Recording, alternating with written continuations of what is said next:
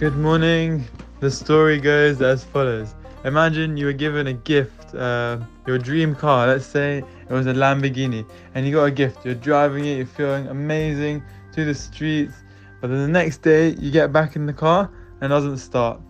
So what do? Do you take it to the Lamborghini authorized dealer, or do you take it to a local random garage? It costs you the same price. What would you do? You'd obviously prefer to go to the authorized dealer because they know what they're doing. When you get to the authorized dealer, you have the opportunity. You can either leave your car to be fixed with a mechanic. He's been there for 50 years.